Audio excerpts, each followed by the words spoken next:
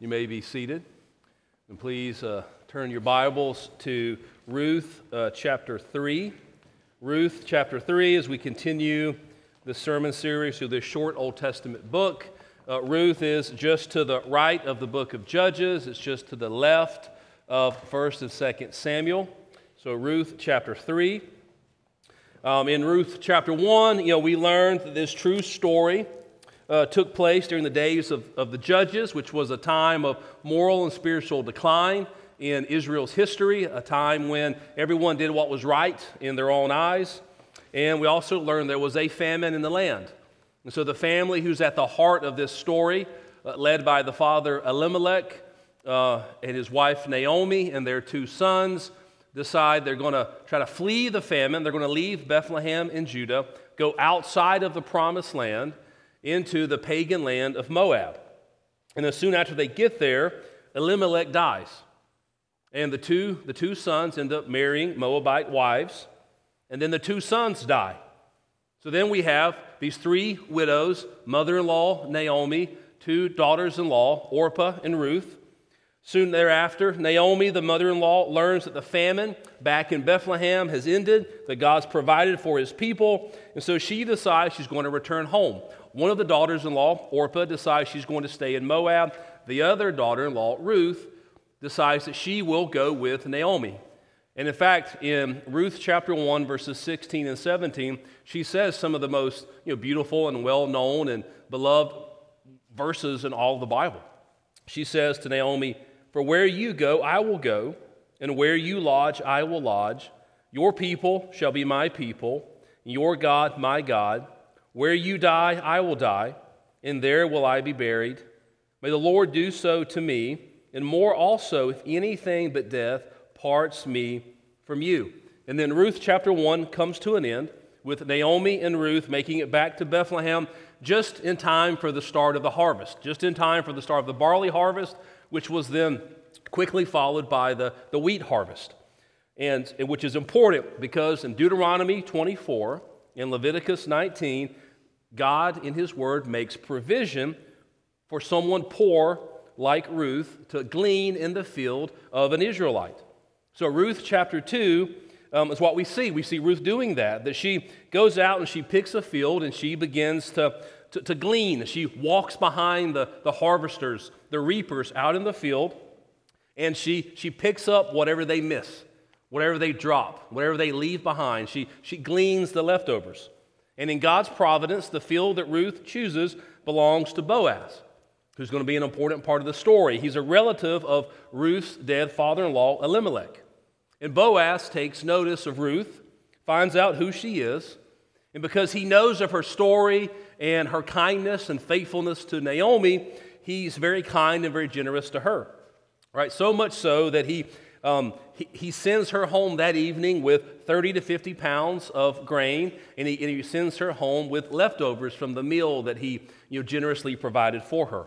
And so that evening, Naomi, Ruth's mother-in-law, is shocked both at the amount of grain that Ruth has brought home and the fact that Ruth just happened to glean in Boaz's field because Naomi is aware of Boaz. She knows that he is a close relative of Elimelech, which means there's a chance that Boaz could serve as a goel in Hebrew or kinsman redeemer in English. You may remember that a kinsman redeemer is one who could marry Ruth, provide for her, provide for Naomi, and then give an heir to carry on the family line. So chapter 2 comes to a close with Naomi essentially telling Ruth, keep going back to Boaz's field over and over and over again, all the way through the barley harvest, all the way through the wheat harvest. We want to see, where this relationship goes. And so we read in Ruth 2, verse 23, "So she kept close to the young women of Boaz, gleaning until the end of the barley and wheat harvest, and she lived with her mother-in-law." So what this means is that somewhere between 2 and 3 months passes from the end of Ruth 2 and the beginning of Ruth 3.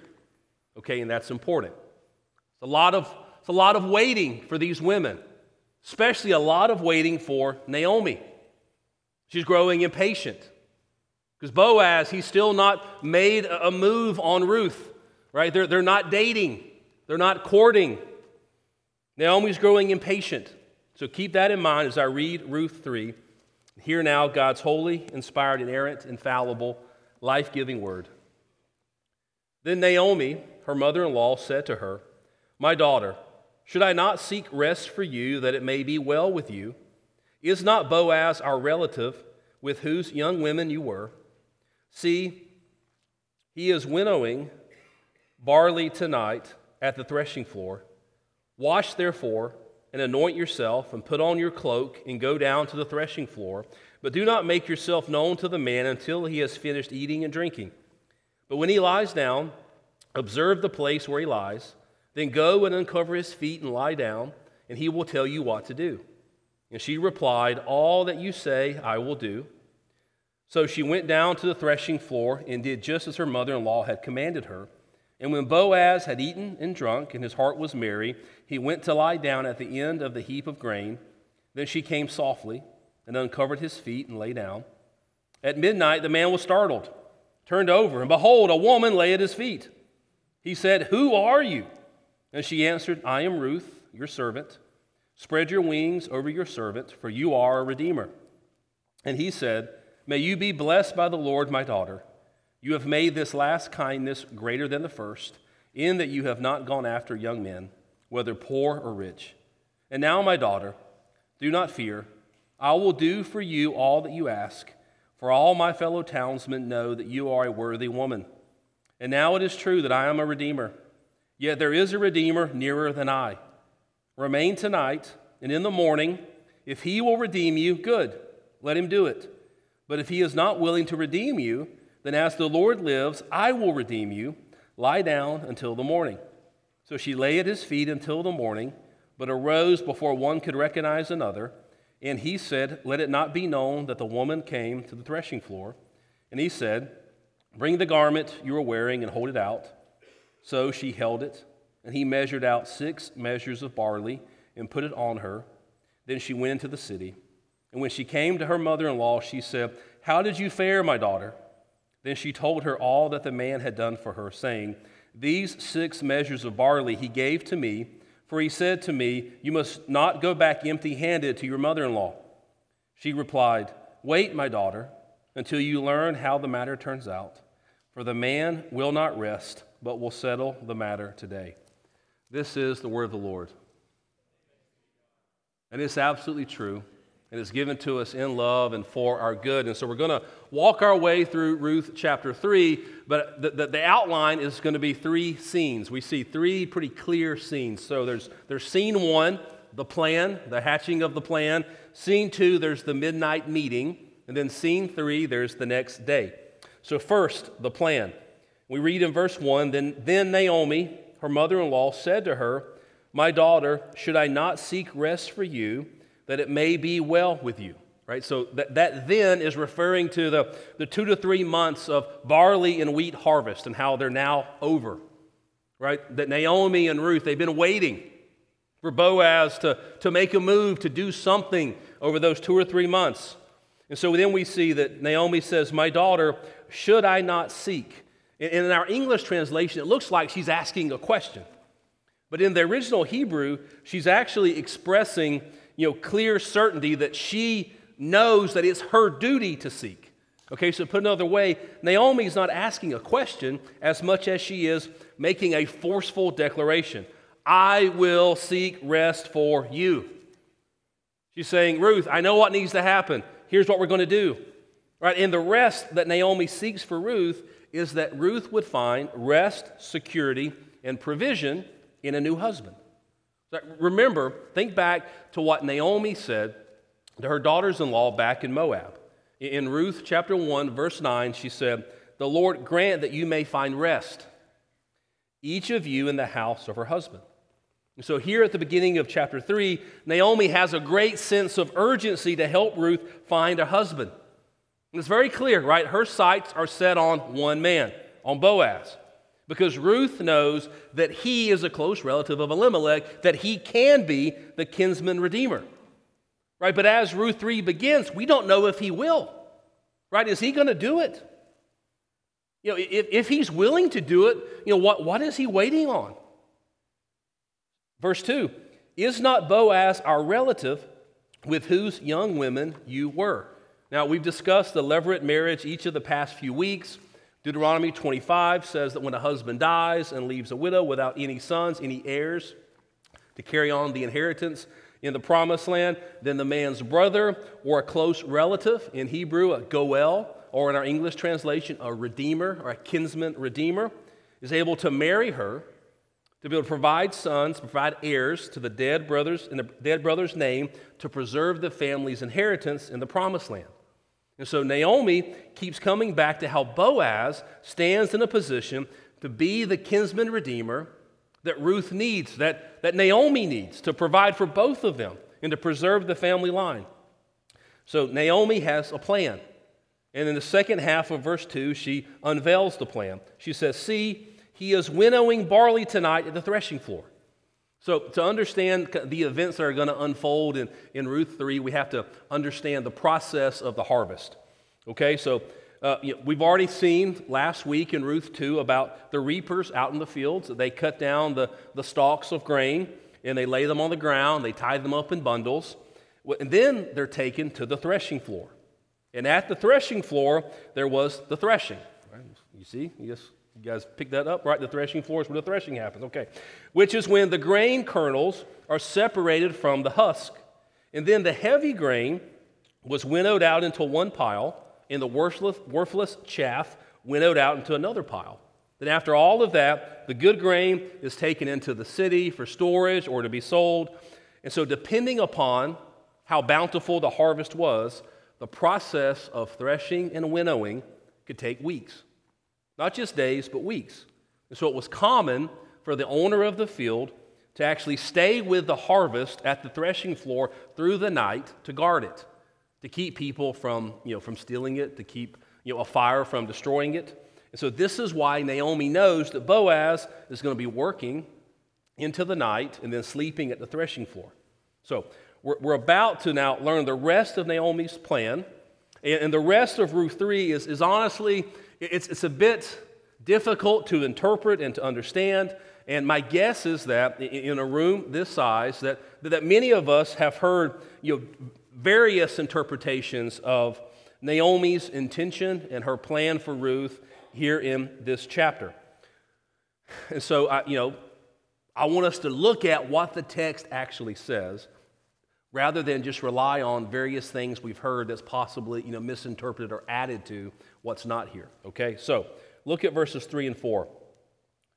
Naomi says to Ruth, "Wash therefore and anoint yourself, put on your cloak and go down to the threshing floor, but do not make yourself known to the man until he has finished eating and drinking. But when he lies down, observe the place where he lies, then go and uncover his feet and lie down, and he will tell you what to do." Now, some pastors and scholars will accuse Naomi of being very, very scandalous here, very sinful here. They'll say that Naomi, she's clearly waited as long as she can. Now it's time for drastic measures. So she tells Ruth to put on her best perfume and her prettiest dress and go down to the threshing floor to wait until Boaz is drunk, and then she's supposed to seduce him and have sex with him. Now, I agree the text is plain that Naomi is out of patience. She feels like she's waited as long as she can. Boaz, he's not making a move, and so she is now going to force the issue. And I think we can also say that Naomi's plan is unwise. It's reckless.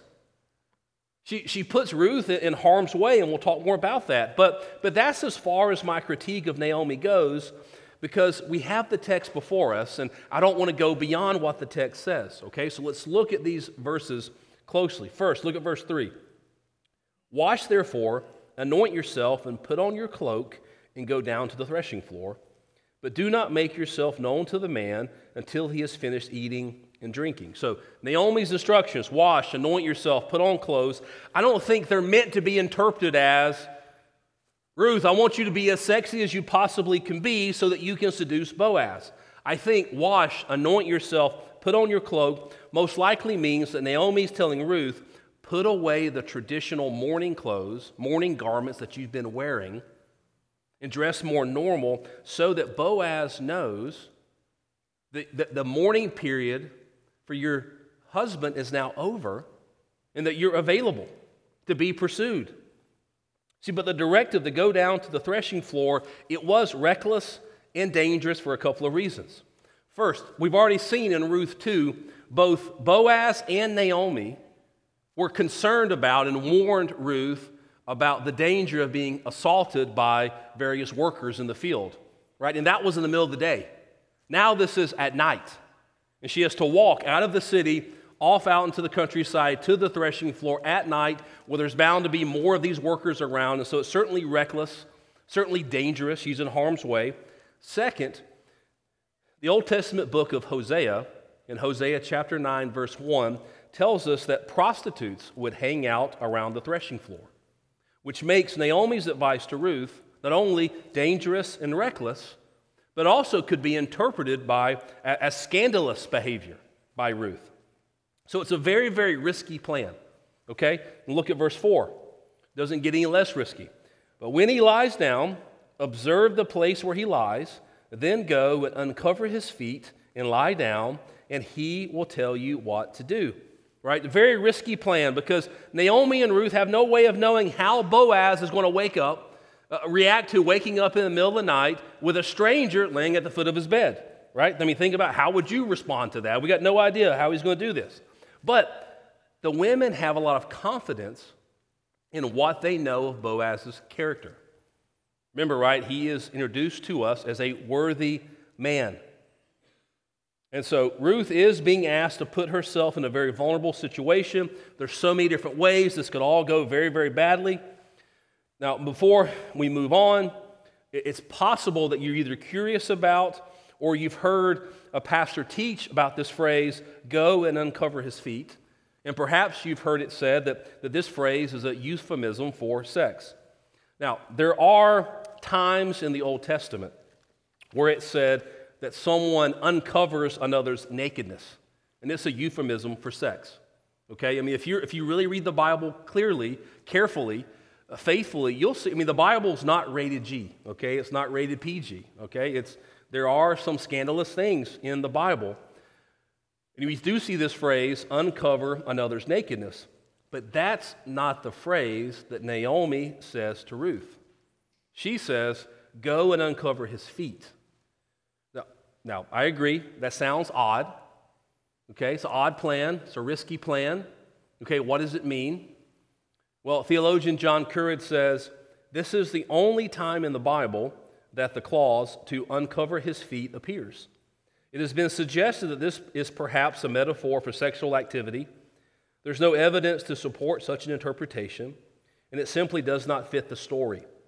Naomi's command should be taken at face value, although it is a highly symbolic act. By coming to the threshing floor and lying at Boaz's feet, Ruth is communicating submission. She is in effect saying that she wants to be Boaz's wife, and she awaits his judgment and answer in the matter. So again, this is a reckless and risky plan, but I think the reason, besides her impatience, that Naomi talks Ruth into this plan is because, again, what she knows of Boaz's character and his integrity, that he is a worthy man, that he's not going to take advantage of Ruth. He's not going to harm her. In fact, even if he decides not to take her as his wife, he's not going to shame her, that he's going to do it in a very kind and private and dignified way. And so we see in Ruth 3, verse 5, she replies to Naomi, all that you say, I will do. And that brings scene 1 to a close. So Naomi's scheme, it's reckless, it's risky, so many things that could go wrong, but I don't think that Naomi is coercing Ruth into doing something that is utterly scandalous or immoral. Put another way, Naomi and Ruth are being forward and a bit aggressive and impatient, taking matters into their own hands, but Ruth 3 is not some scandalous affair, okay? Ruth agrees to the plan, walks forward by faith. Then we have scene 2, the midnight meeting. So look at verses 6 and 7. So she went down to the threshing floor and did just as her mother-in-law had commanded her. And when Boaz had eaten and drunk and his heart was merry, he went to lie down at the end of the heap of grain. Then she came softly and uncovered his feet and lay down. Okay, so now we're going to see if Naomi's plan is going to work. Boaz has been working all day. He has a nice meal. It says his heart was merry. Now, that's not to be interpreted as he was drunk on alcohol. The Hebrew word translated merry means good, happy, satisfied. So Boaz was full, content, satisfied, ready for bed. So he lies down near a heap of grain, and then Ruth softly, quietly uncovers his feet, lies down at his feet. Read in verse 8. At midnight, the man was startled and turned over. And behold, a woman lay at his feet. And of course he was startled, right? Wouldn't you be if you woke up, tomorrow, this tonight, you wake up tonight with someone lying, at the foot of your bed. It's going to wake you up. Any reasonable question. Verse 9, who are you? Now, I think we should take notice of how godly Boaz is, okay, even in that question, because my guess is that if tonight you wake up with someone who's laying at a stranger in the foot of your bed, that you're going to say something besides just, hey, who are you? What are you doing here? The rest of verse 9, Ruth responds to Boaz, I am Ruth, your servant. Spread your wings over your servant, for you are a redeemer. And notice that Ruth goes off script here. Naomi gave her the whole plan, but she didn't say, this is what I want you to say to Boaz. See, I think Naomi envisioned Ruth just staying quiet and letting Boaz take the lead. Remember, he will tell you what to do. But Ruth speaks. And her words are both humble and a bit forward. They're humble and they're bold. Okay? They're humble, she refers to herself as his servant twice, but they're also bold because Ruth says, spread your wings over your servant, for you are a redeemer. See, simply put, she's making a marriage proposal to Boaz, okay, in the middle of the night while waking him up with her stranger at his feet. And this is very countercultural, very unexpected. Okay, and so looking at Ruth 3, verse 9, and this line, spread your wings over your servant. Okay, keep that in your mind. And I want you to look at Ezekiel chapter 16, verse 8. And this is what the Lord says to his people. When I passed by you again and saw you, behold, you were at the age for love, and I spread the corner of my garment over you and covered your nakedness. I made my vow to you and entered into a covenant with you, declares the Lord God, and you became mine. You see, here in Ezekiel 16, God uses the expression of spreading one's garment, or literally spreading one's wings over another, to metaphorically describe his covenant relationship with his people, right, as being like a marriage covenant. So, do you see this? So Ruth is proposing marriage. In addition, Ruth is proposing marriage with using this expression, which is also a way to kind of use some of Boaz's words back on Boaz. Do you remember in Ruth 2, whenever Boaz and Ruth first meet, that Boaz, he gives a bit of a benediction to Ruth. You remember that? It's in Ruth 2, verse 12. Part of what Boaz says is, the Lord repay you for what you have done, and a full reward be given you by the Lord, the God of Israel, under whose wings you have come to take refuge.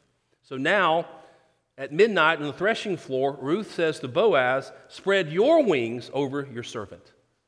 So do you see what Ruth is saying? That she's essentially saying, one of the ways that God can provide refuge for me is by providing a goel, a kinsman redeemer. And Boaz, you can be that guy. You can be that kinsman redeemer. You can take me under your wings in marriage. So the question is, will you? Will you marry me? And so Ruth lays it all out there. And Boaz, he's a worthy man. But he's not Elimelech's brother. He's under no obligation to do this, to marry Ruth. And so we don't know, right? What will he do? What will he say? Right? Will Boaz take advantage of her?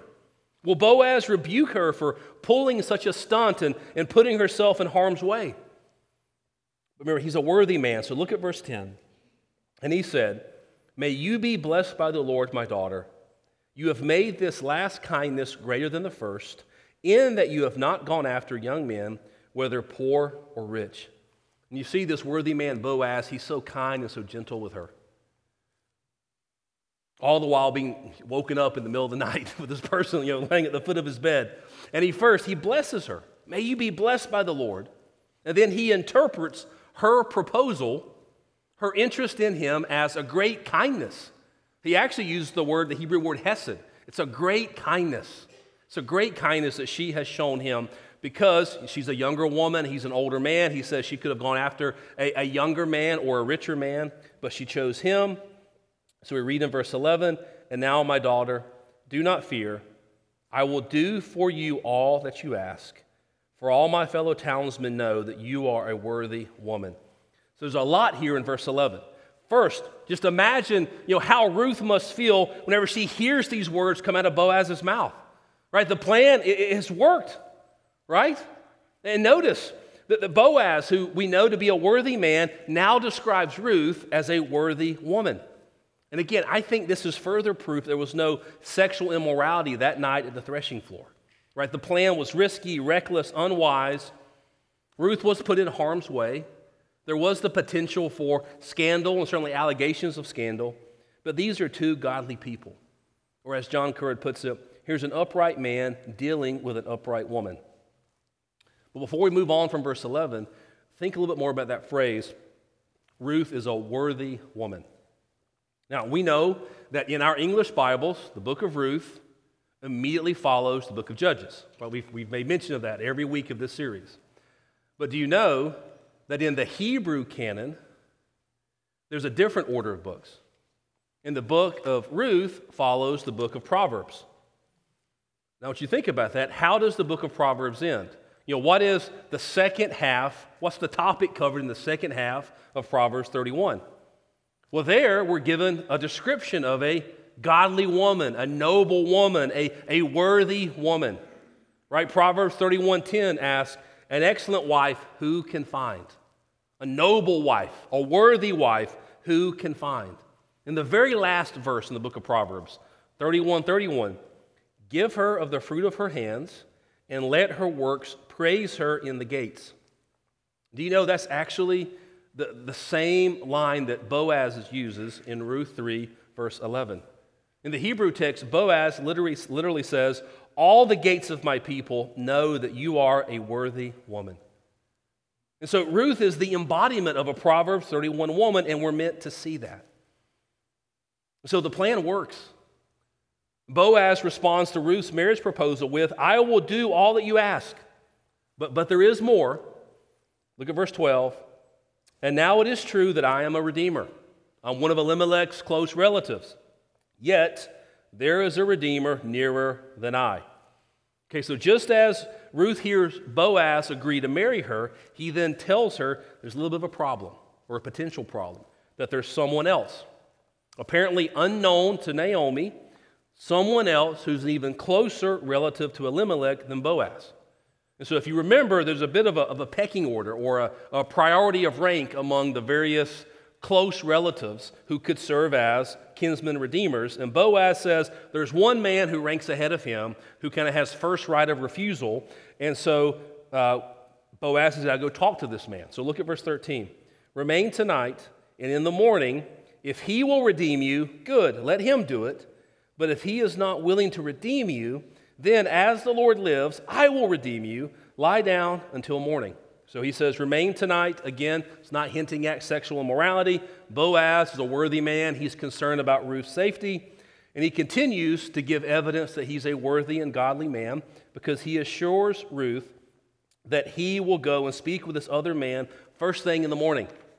He's going to push that man to make a decision. Either that man is going to marry Ruth and take care of her, or Boaz will. Okay, now, scene 3, the next day. In verse 14, "So she lay at his feet until the morning, but arose before one could recognize another. And he said, let it not be known that the woman came to the threshing floor."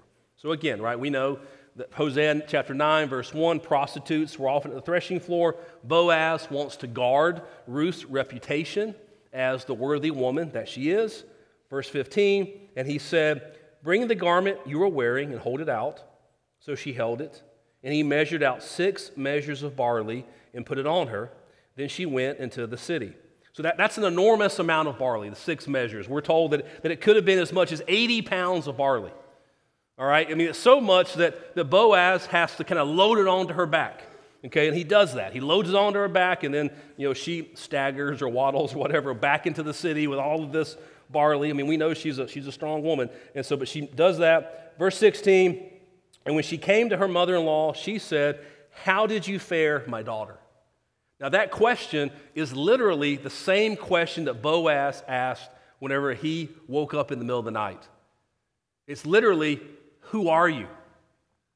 Now, Naomi knows who Ruth is, but do you understand why she's asking this question? Okay, you've got to tell me the story. There's obviously something different about you. What has changed? You seem so different. And then Ruth gives Naomi the report in verses 16 and 17. Then she told her all that the man had done for her, saying, "These 6 measures of barley he gave to me, for he said to me, 'You must not go back empty-handed to your mother-in-law.'" Now, I don't know if you realize how funny verse 17 is, but that's pretty funny. Ruth doesn't say anything to Boaz about Naomi sending her, but Boaz knows that Naomi is behind all of this. He knows that she's the one who's been scheming. She's the one who pushed Ruth to go do this. And I mean, I'm not saying anything about you guys who are mothers-in-law. I'm just saying that Boaz knows this. And the gift of the 6 measures of barley was a pledge from Boaz to Ruth, but also it was a message from Boaz to Naomi. Right? And the message is, you must not go back empty-handed to your mother-in-law. You must not return empty-handed. That's very similar to how Naomi described herself at the end of Ruth chapter 1. Remember, whenever she's still very hard-hearted towards the Lord for losing her husband, losing her sons. She's very bitter towards the Lord. And she describes herself that way back to her friends in Bethlehem in Ruth 1:21. She says, "I went away full, and the Lord has brought me back empty." And so Boaz's message to Naomi seems to be, "Naomi, I know you're behind this. I know you're impatient. I know you put Ruth up to this. You're the one who sent her to me. I know you put her, I know that you put her in harm's way, but I want you to see that you can trust me. And even more than that, I want you to see that you can trust the Lord in these matters. Trust the Lord. It's not up to you to manipulate things and make them happen." Which, by the way, that's always a good reminder for all of us, right? And then the chapter ends with Ruth 3, verse 18. Naomi replies to Ruth, "Wait, my daughter, until you learn how the matter turns out, for the man will not rest, but will settle the matter today." And so here we see, Naomi, who had begun to have her heart softened in Ruth chapter 2. We see her certainly impatient at the beginning of Ruth 3, but here she seems to have understood Boaz's message and is actually agreeing with it. Right? At the beginning of the chapter, Naomi felt the need, sense of urgency.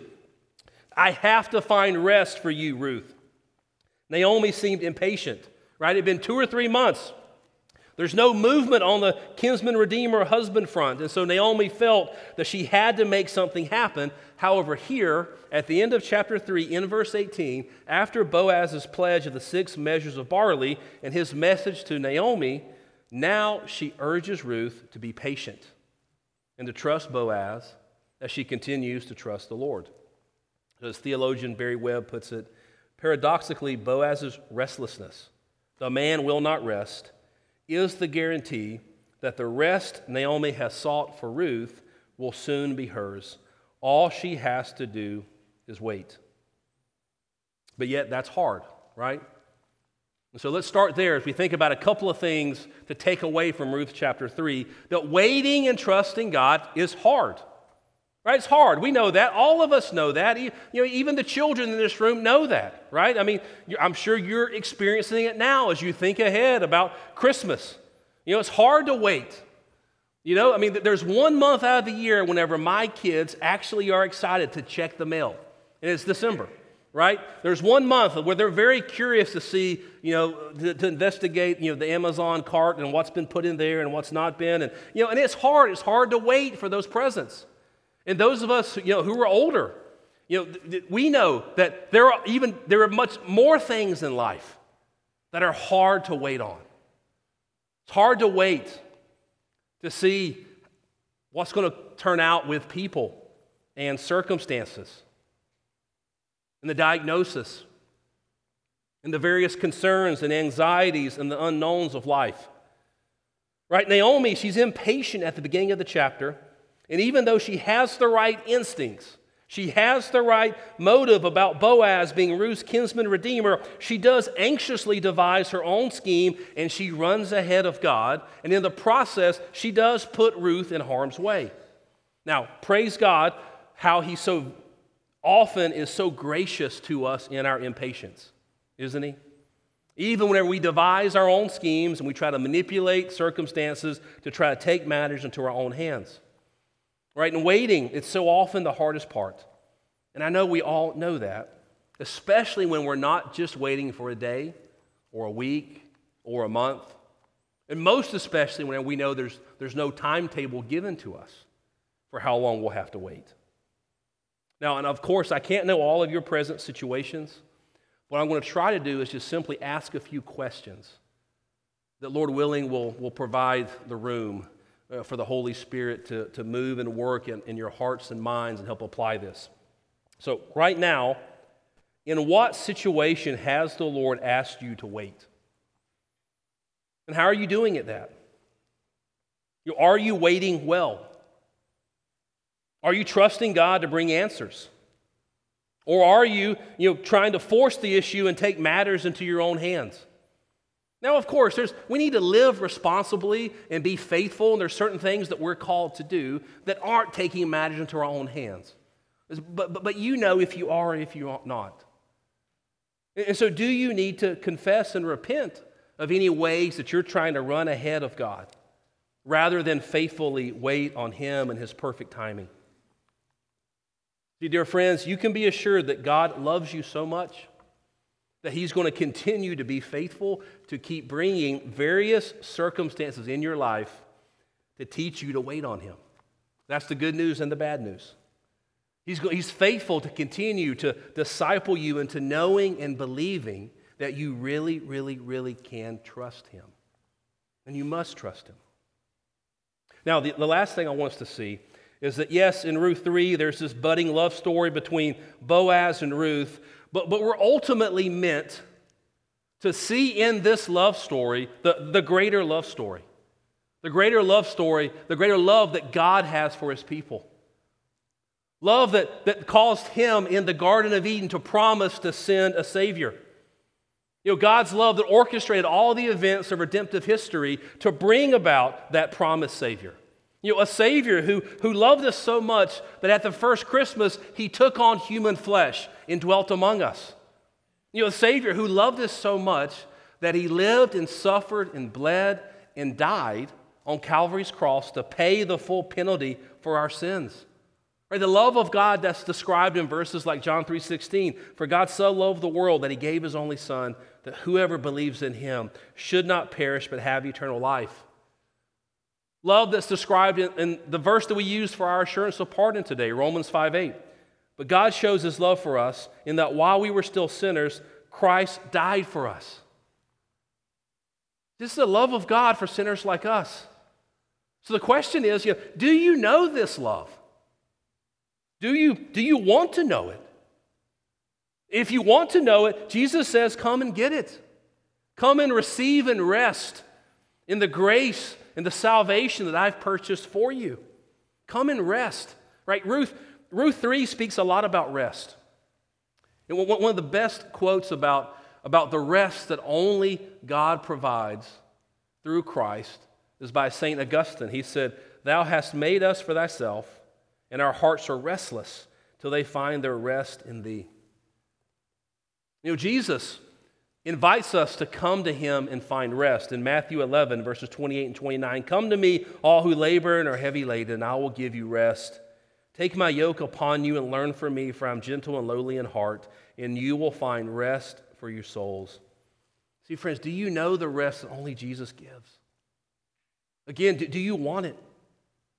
The invitation is there. Come to me all, and all means all. All, no matter what you've done, no matter what you are doing, no matter where you've been. You're not a lost cause. He says, come to me all. Well, how do you come? Well, Romans chapter 10, verses 9 and 10 says, if you confess with your mouth that Jesus is Lord, believe in your heart that God raised him from the dead, you will be saved. For with the heart one believes and is justified, and with the mouth one confesses and is saved. The way that you come, it's not by trying really hard to pull yourself up by the bootstraps. It's not by trying really hard to clean your life up. It's by coming to Christ in faith, in trusting, in receiving, and resting in the finished work of Christ in his life, death, and resurrection for sinners like us. And this table that's before us reminds us of this, of how Christ gave his body and how he shed his blood to give us true rest and peace and salvation and life, all out of love for sinners like us. Amen. Amen. Let's pray. Father, Lord, we thank you for this story. Lord, and I pray that, Lord, you would use it to challenge us and to convict us in ways where we need to be challenged and convicted, but also, Father, please use it to comfort us where we need that as well. I pray that each and every one of us would receive and rest in the finished work of Christ on the behalf of sinners like us. And Lord, these elements that are on this table before us, these are common, ordinary elements that we've set apart for this holy sacrament. Lord, please use the Lord's Supper to strengthen and nourish our faith. We may love you with our whole heart, soul, mind, and strength, and love one another as ourselves. Lord, I ask all this in Jesus' name. Amen.